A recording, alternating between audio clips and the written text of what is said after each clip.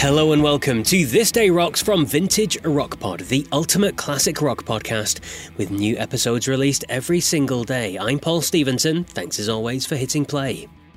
Now, today is December the 22nd, and it's my granddad's birthday. He is still going strong.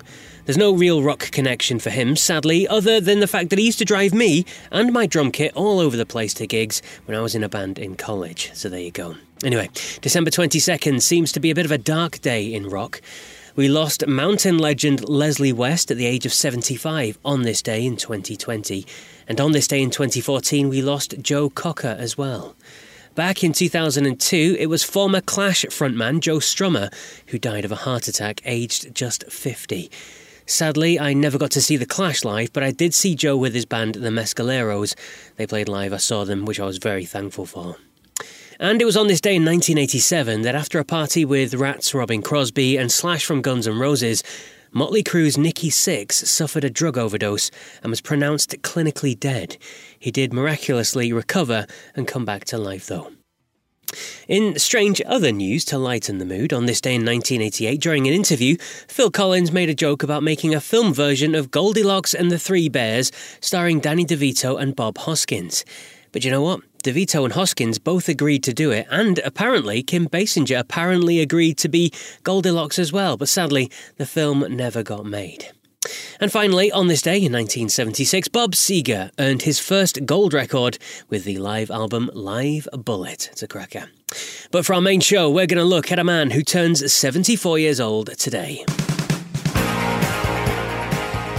Yes, born on this day in 1948 in Illinois, and I presume is attempting to blow out those 74 candles from his cake, is the lead guitarist with Cheap Trick, Rick Nielsen. Well known for his elaborate style and custom 5-neck guitar, with Cheap Trick he sold more than 20 million records worldwide and was inducted into the Rock and Roll Hall of Fame in 2016. Now, unfortunately, I've never managed to interview any of the Cheap Trick guys so far, but I'm going to play you a clip of an interview I did with Runaway star Jackie Fox, who told me this great story of a show they headlined with Cheap Trick in support. Cheap Trick opened for us at a couple of venues, and they were the nicest guys. I loved hanging out with them. They were generous, they were funny, and I do have a great memory. We did a show in Michigan. It was actually 2 shows per night with 3 bands. And the 3 bands were, the opening act was Tom Petty and the Heartbreakers. Second bill was Cheap Trick. And we were headlining, which is right there. Like that blows my mind. And during the first show, Cheap Trick was playing.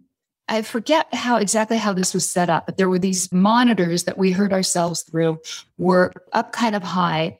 There was like an orchestra pit, and there were some audience people in it, and then the regular seats started. And somebody in the front of the regular seats was heckling Rick Nielsen of Cheap Trick. So Rick jumped up onto one of the amplifiers and started spitting good and plenties at the guy who was heckling him. During the song, never missed a note. So he had these in his mouth, and he would just kind of go like, da-da-da-da-da, da-da-da-da-da, and spitting at this guy with dead-on accuracy. He was just hitting him every time. The wonderful Jackie Fox there. You can hear the full interview with her on episode 60 of Vintage Rock Pod. It's a fascinating insight into the crazy, turbulent years of the Runaways. It gets dark, it gets deep, but it's one not to miss. But that is it for today's This Day Rocks. I'll be back tomorrow with more on This Day Rock goodness. So until then, take care.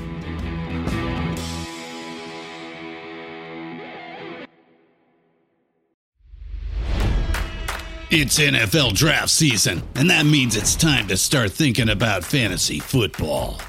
FantasyPoints.com features industry-leading experts and prognosticators using proprietary hand-charted data to help you score more fantasy points. FantasyPoints.com is the place to go for whatever kind of fantasy football you play. Whether you play fantasy football, daily fantasy sports, or do a little bit of everything, Fantasy Points has the meticulously researched content to guide you to victory. And why wait for the fall? Fantasy Points also covers the new spring football league, the UFL. Join the guru, John Hansen, Scott Barrett, Joe Dolan, and other massive names in the fantasy football universe with an exclusive offer. Use code Pantheon for 15% off any Fantasy Points package, including the all-in package with access to every article, tool, and data nugget that Fantasy Points has to offer.